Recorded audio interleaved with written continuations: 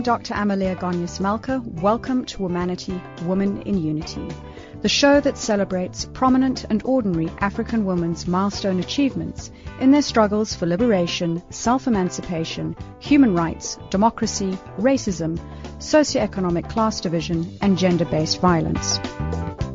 Joining us on the line today from the Netherlands is Professor Hanneke Takkenberg, who is a Professor of Management Education focusing on women in business at the Rotterdam School of Management. She is Co-Executive Director of the Erasmus Centre for Women and Organisations at Rotterdam School of Management, where she leads the Centre's research initiatives. Welcome to the show. Thank you. Thank you for having me. Prof. Takkenberg, to begin with, the Rotterdam School of Management at Erasmus University is certainly committed to readdressing gender balance, or let's say imbalance, so much so that it established the Erasmus Centre for Women and Organisations, which delivers the research, the programs, events, which I had the privilege of attending, mentoring, coaching, as well as networks to empower women. So can you tell us firstly about the origins of the centre, how it came into being? Yeah, I'm delighted to do so. Well, actually, it was a remarkable woman who in 2015 founded Erasmus Centre for Women and Organisations. And that's my dear colleague and friend, Professor Diane Bevelander. And Diane is originally from South Africa. And I met her a couple of years ago, just after she became a professor of management education as well at Rotterdam School of Management. And she came into my office. I also work in the Erasmus University Medical Centre in the Department of Cardio-Thoracic Surgery as a professor. And back then I was the chair of the Erasmus Network for Women Professors. And I had sent her flowers to congratulate her. And in return, she paid me a visit. And we started talking. And I guess we never stopped talking. She told me about her center and about the observations she had made within Rotterdam School of Management, but also in business, that there is a gender imbalance. And she'd been doing some research into that. And she found out that basically, when you look at people who collaborate within companies, that men like to collaborate with men and women like to collaborate with men and women, and they also like to hang out with men and women. But if, when asked by Diane who they would choose for a risky project, actually men would choose men and women, but women would choose men. And that sparked her interest in the topic of gender differences in leadership. And why would women not choose other women if they were executing a risky project? So she started looking into the literature and she started digging a little bit further. And then she found out that if you look at business education, if you look at leaders, they're mostly displayed in the form of men. And especially in the Netherlands, this is something that's a very sturdy thing. And so she dug a little bit further. And she found out, indeed, that there are differences, not only with regard to representation of there's much more male leaders than female leaders, but also when you look at other aspects. And she thought, how can that be? And that's when she started Erasmus Centre for Women and Organisations. And she developed a course called the Kilimanjaro Project that was solely for women, ambitious women, while climbing Mount Kilimanjaro, actually developing their management skills and their confidence and their capabilities of making it to the top. And that was such an inspiring story. I said, I want to be part of that organization. So I joined in 2019 and have been working with Diane ever since. And it's been a beautiful journey. Listening to everything that you've said, I mean, these are all issues, and I find it frustrating at the same time that we're in 2021 and we're still confronting these issues where women are undermined, women are not perceived to be leaders, and the image of a leader is still very much a masculine perspective.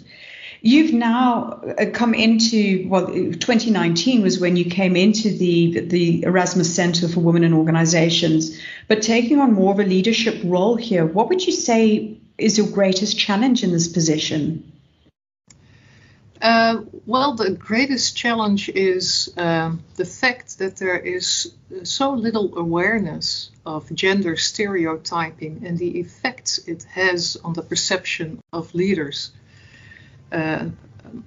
You have feminine characteristics, you have masculine characteristics. Usually feminine characteristics are more obvious among women than among men, but both have them. And then there's masculine characteristics, and men have mostly masculine characteristics, but also some of the women do. And I do believe that it's these stereotypes that make it so difficult to realize that leadership and leadership characteristics are usually displayed through masculine characteristics, and that's why we associate men more with leaders than women. And the fact that we are not aware of it is not helping very much in redressing this gender balance. So that's one of the main challenges. And of course, another big challenge is that, and I have to go back to another story by Diane, is that she went to her dean and said, look at what I found in my research. There's such an imbalance. And then she expected the dean to indeed be surprised, but he says, well, everything seems to be working, so what's the problem? That's the other challenge that we're really facing on this subject. And that's a hard one, because that's culture. Those are big challenges. How do you think we can overcome them, though? Because it can't be taken as business as normal, or it's accepted just because that's the way life has been. Oh, yeah, and that's a really major challenge. And of course, it's not by training talented women to become leaders. That's one part of the solution. At ECWO, we do believe that women are part of the solution, and that women indeed are change agents and can change their organizations as well. But of course, there's also responsibility within the companies themselves, making sure that for example, the procedures that you use to attract personnel and to advance personnel are transparent and are gendered. And then finally, I also believe that changing the culture of our companies is very important in redressing the gender balance, because what you see a lot of the time is that women do enter the workforce, but they never feel part of the in crowd. And making sure that everybody, regardless their gender or whatever diversity they have, feel that they are a part of the company and a part of the in crowd is so important in a sustainable manner, making sure that you redress that balance.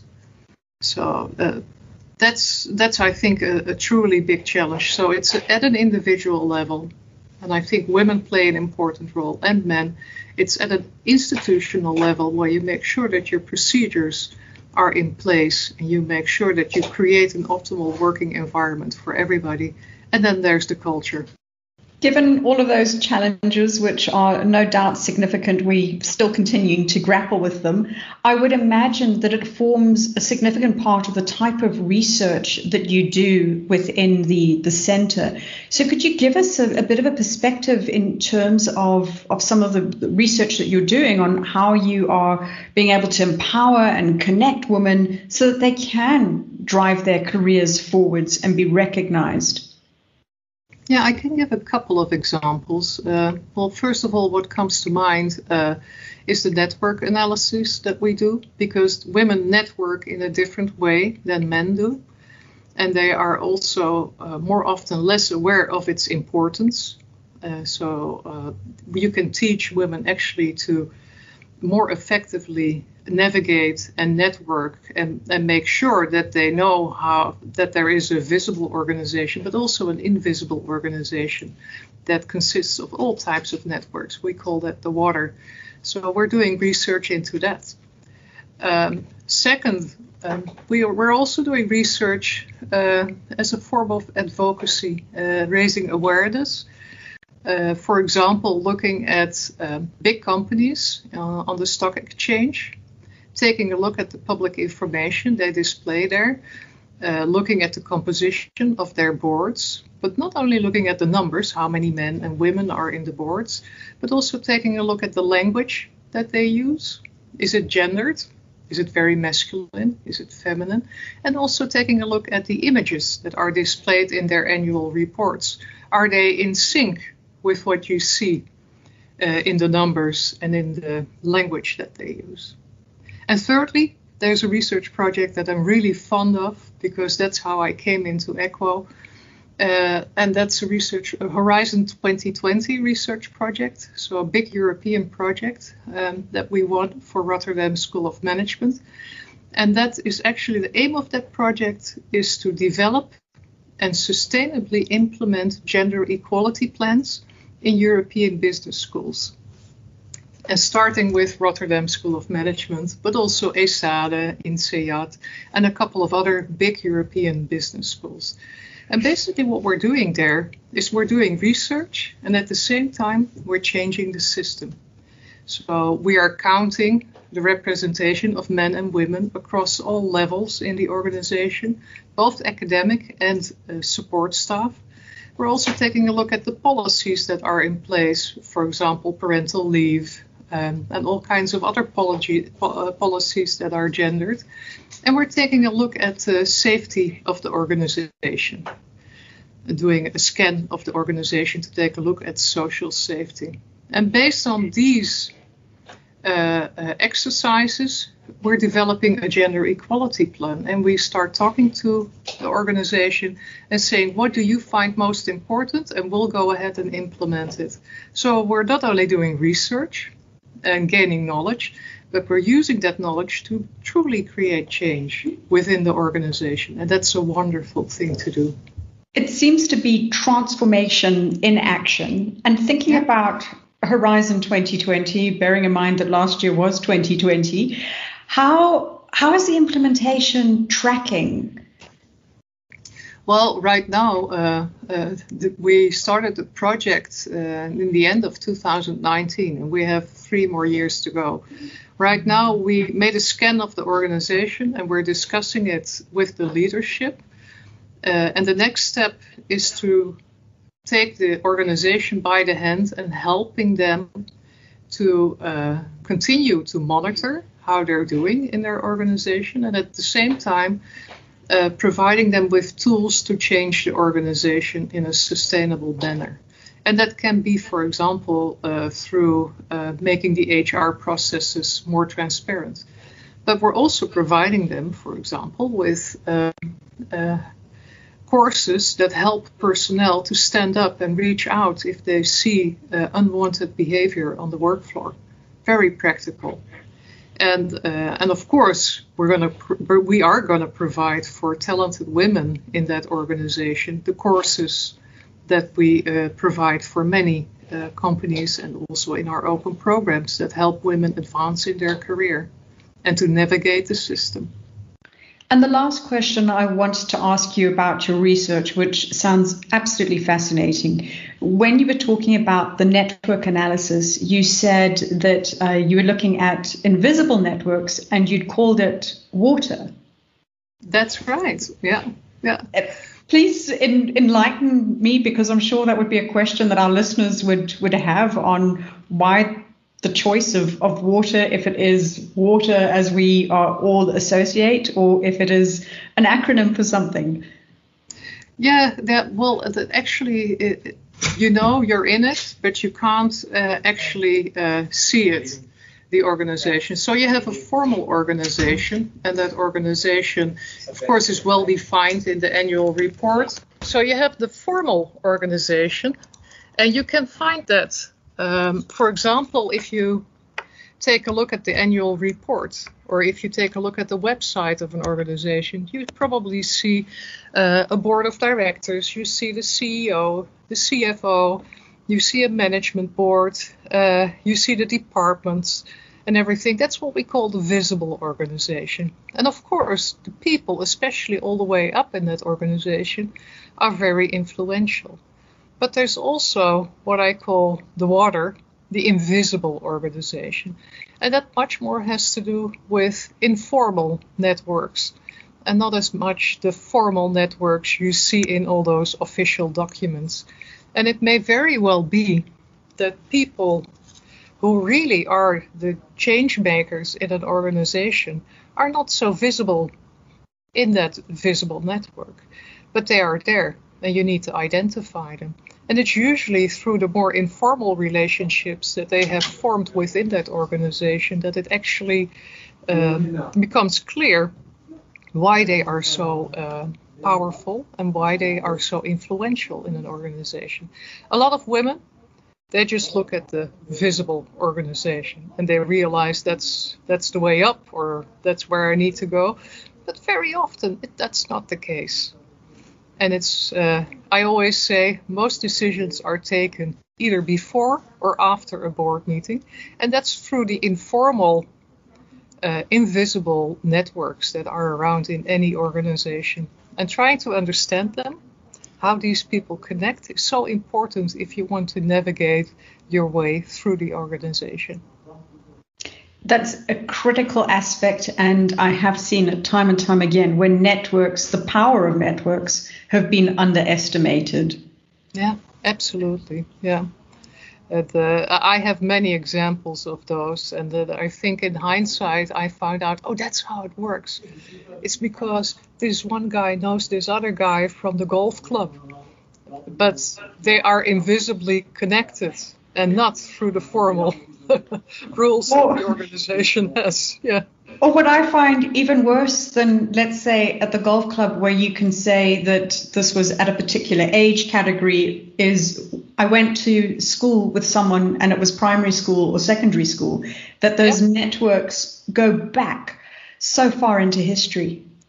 I know. I remember that one of the leaders of my department, I didn't understand why he was backing up one of the other people high up in the organization. But it turned out that 25 years ago, one of them had been the best man of the other at their wedding. I'm like, oh, that's why, because, and they're so powerful, so strong. It's so important to realize that's also something, the information that you may use to advance your career.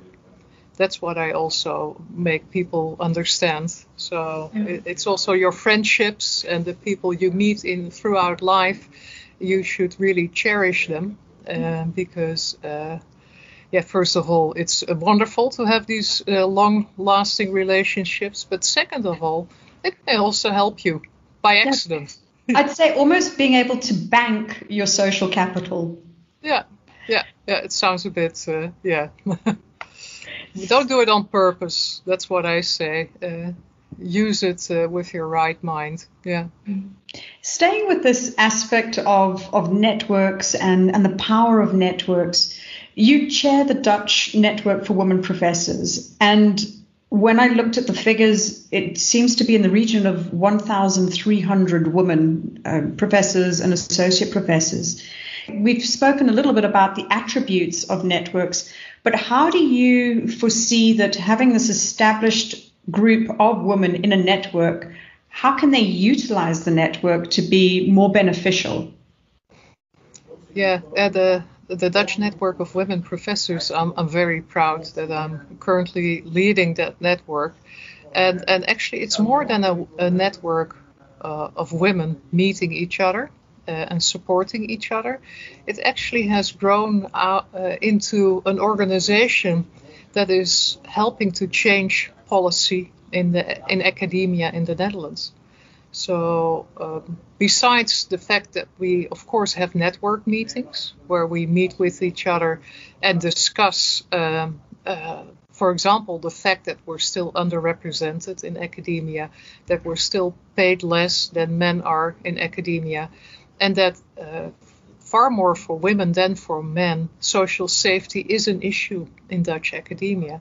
No, what we also do is we do research into the representation of women among all layers in academia.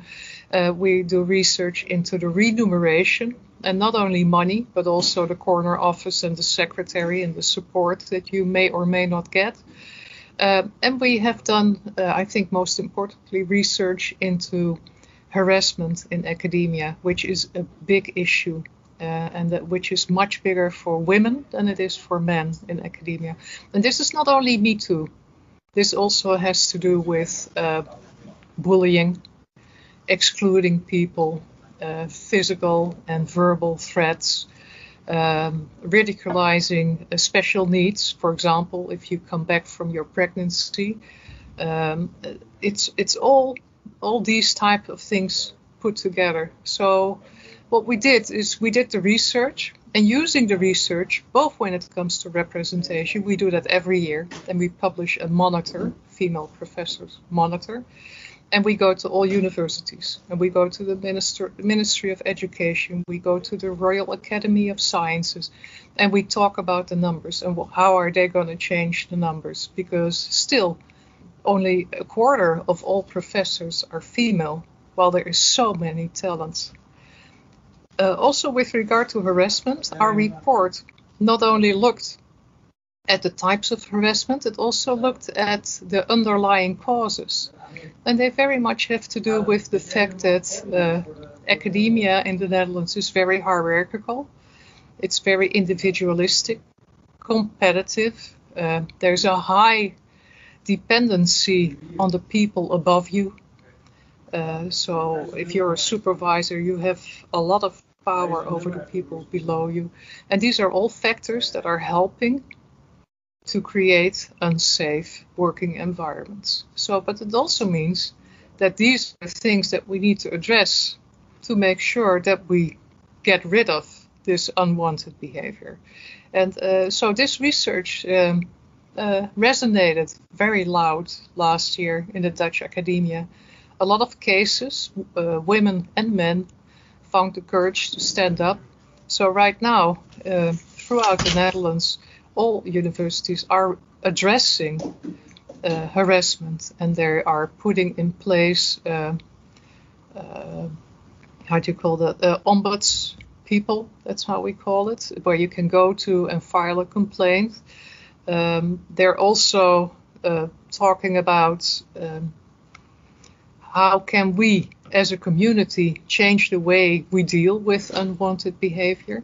Well, that does mean also that we need to change the way we are as a community and become less individualistic and competitive and more of a community where everybody feels included. And there we go. I guess the circle is round. That's where you want to go, is to a community where it's not about the excellent individual, but about the team of people that is actually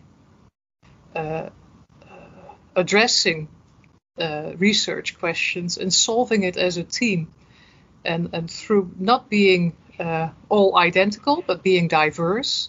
That is a very important aspect of how we can progress science as well. So on the one hand, we want to get rid of harassment. On the other hand, we want to embrace the fact that we need to be an inclusive environment in order to be innovative and in order to be scientifically excellent. And that's through team science. So these are the things that we're addressing as a network. And we're making great progress right now, but still have a long way to go. Because, it is an absolutely enormous challenge for institutions that have been around for centuries, and where the culture is hard to beat, hard to change. It's systemic, and that's what people have come to expect. And sometimes I think, for instance, from a South African point of view, the South African Constitution is recognized the world over as being something which is very, very progressive. But I think about it, and I do consider it to be progressive. But then I think to, say, countries like the United States of America, and think that South Africa's opportunity has been because the Constitution has been recreated in the present, whereas older constitutions were created 200 odd years ago, and they're just not relevant to where the world is today. So it's always really challenging to undo culture and recreate something. No, it's going to take a century, I think. It seems like it, indeed. Although, if you look at gender, if you take the gender perspective, feminism has been around for some time. It was also there in the 60s and before, and you see change is happening, and it's happening all around the world at a different pace. That's what I see, but it is changing, and I do believe it's irreversible. And in the end, it's not gender. It's, I guess, diversity in a broader sense, both visible and invisible diversity, and the fact that everybody is unique and should actually be valued because they are unique and not because they fit a certain culture. And that's going to be the big challenge towards the future. How do we get towards inclusion and perhaps go even further?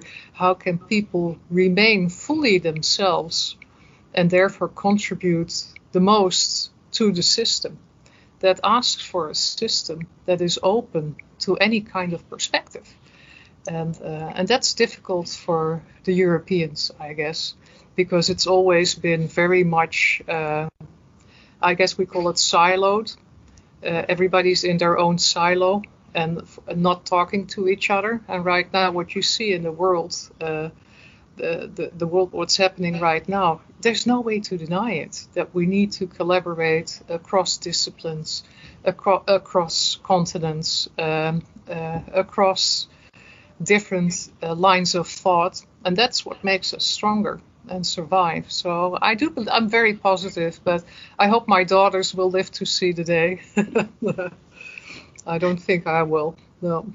Well, at least you've been pioneering in the efforts, and having diversity that creates innovation, and that in turn leads towards sustainability and acceptance of inclusion.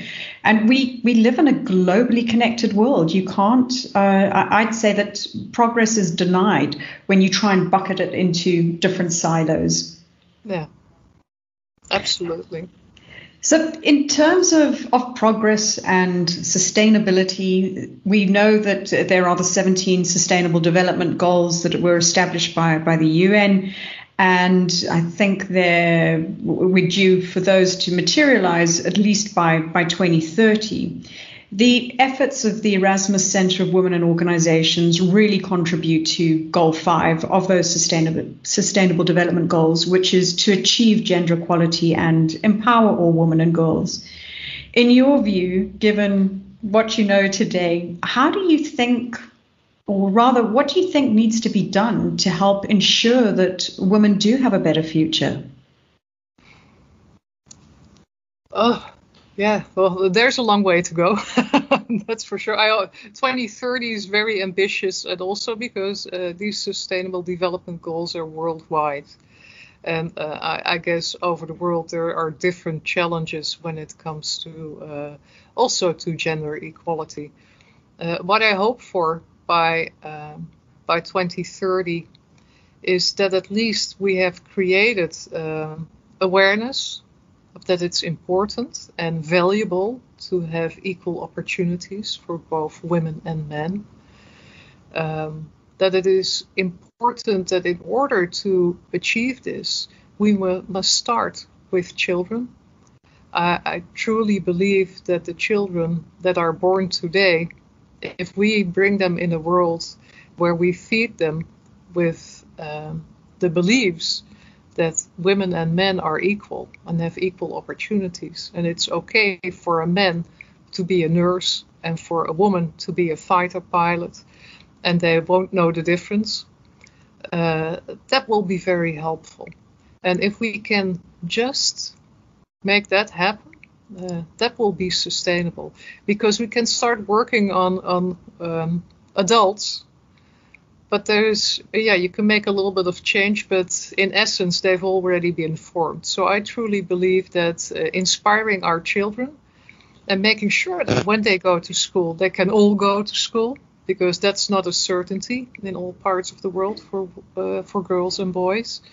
And then when they're exposed at school to learning materials, that these are also very balanced when it comes to gender, and when it comes to that any boy or girl can identify with the images that have been given to them. In the Netherlands, for example, this is not the case. A friend of mine, she analyzed textbooks from middle school and high school in the economic classes that were taken. And most of the successful people that were portrayed there were men, and only a few were women. And those women were usually a single mom on welfare, or the friend of a single mom on welfare. So that's where the picturing and where the dreaming then is, at least for a lot of girls, being disrupted. It stops there, because they simply don't identify with the role models that are being offered. So I think that's a very important measure to take. And of course, there's many more that we need to take when it comes to Sustainable Development Goal number 5, but that's one of them. Thank you very much for sharing your insights into that, and especially the importance of creating almost gender neutral roles and the socialization aspect of children so that they develop and you don't have to reformulate fixed mental models. Yeah. Today, we're talking to Professor Hanneke Takkenberg, who is Co-Executive Director of the Erasmus Centre for Women and Organisations at Rotterdam School of Management at Erasmus University. We would love to receive your comments on Twitter at Womanity-Talk. Hi, I'm Zonke Dikana, a South African Afro-soul musician, songwriter and producer. You are listening to Womanity-Women in Unity on Channel Africa, the voice of the African Renaissance. Prof. Takkenberg, we're coming towards the latter part of the show, and in this section, I'd like to ask some more personal questions. The first one is that you wear 3 hats that I've been able to count in today's discussion. So being Co-Executive Director of Erasmus Centre of Women and Organisations, being the president of the Women Professors Network in the Netherlands, and on top of that, you also work within the cardiothoracic surgery space within Erasmus University. How do you manage to wear all of these hats and juggle between them? Yeah, well, first of all, I don't think too much about that I wear 3 hats. And I do love the fact that the things that I do are very complementary, because it's through my work in cardiothoracic surgery that I became aware of the inequalities, and especially gender inequalities in my field, especially when it comes to, of course, representation. There's not a lot of female cardiothoracic surgeons around still nowadays, less than there are female professors, I can tell you that. And also because I would want those women to have a better working environment. So I guess it's complementary. But on top of that, I only do things that I love to do. And I've done that throughout my life. I've never been led by fame or fortune.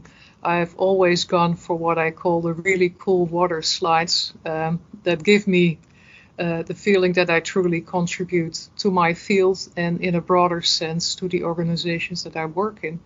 And if you do that, then, and of course I say no much more than I used to in the old days, that works out pretty well.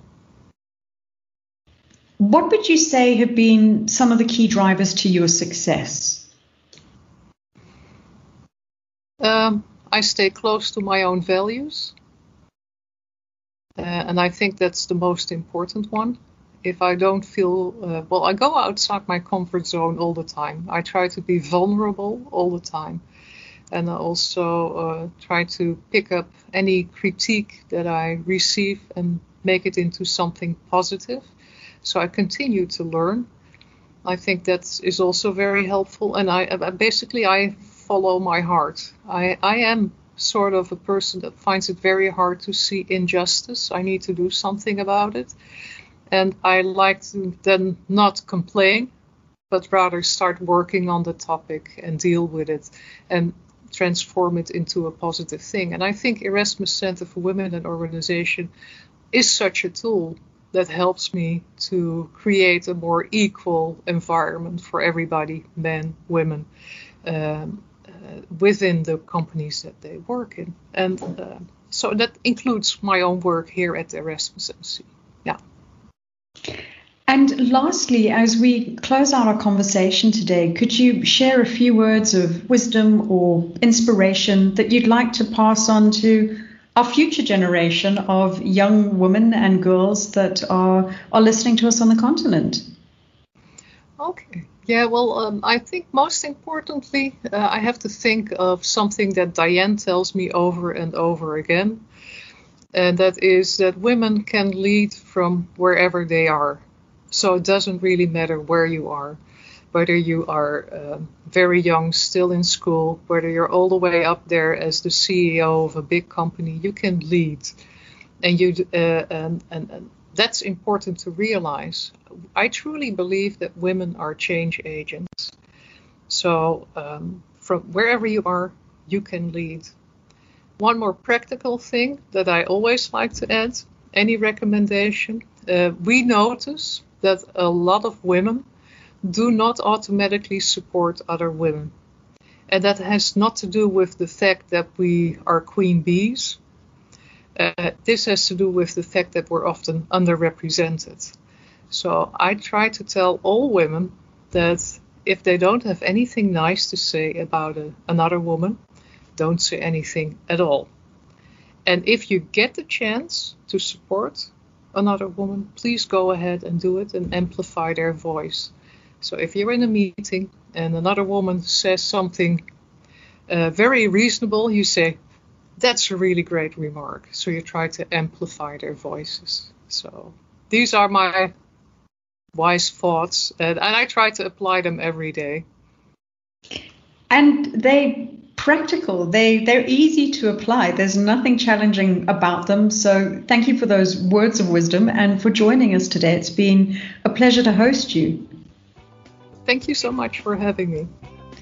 You have been listening to Womanity-Women in Unity on Channel Africa, The African Perspective, and we have been talking to Professor Hanneke Takkenberg, who is Co-Executive Director of the Erasmus Centre for Women and Organisations at the Rotterdam School of Management at Erasmus University in the Netherlands.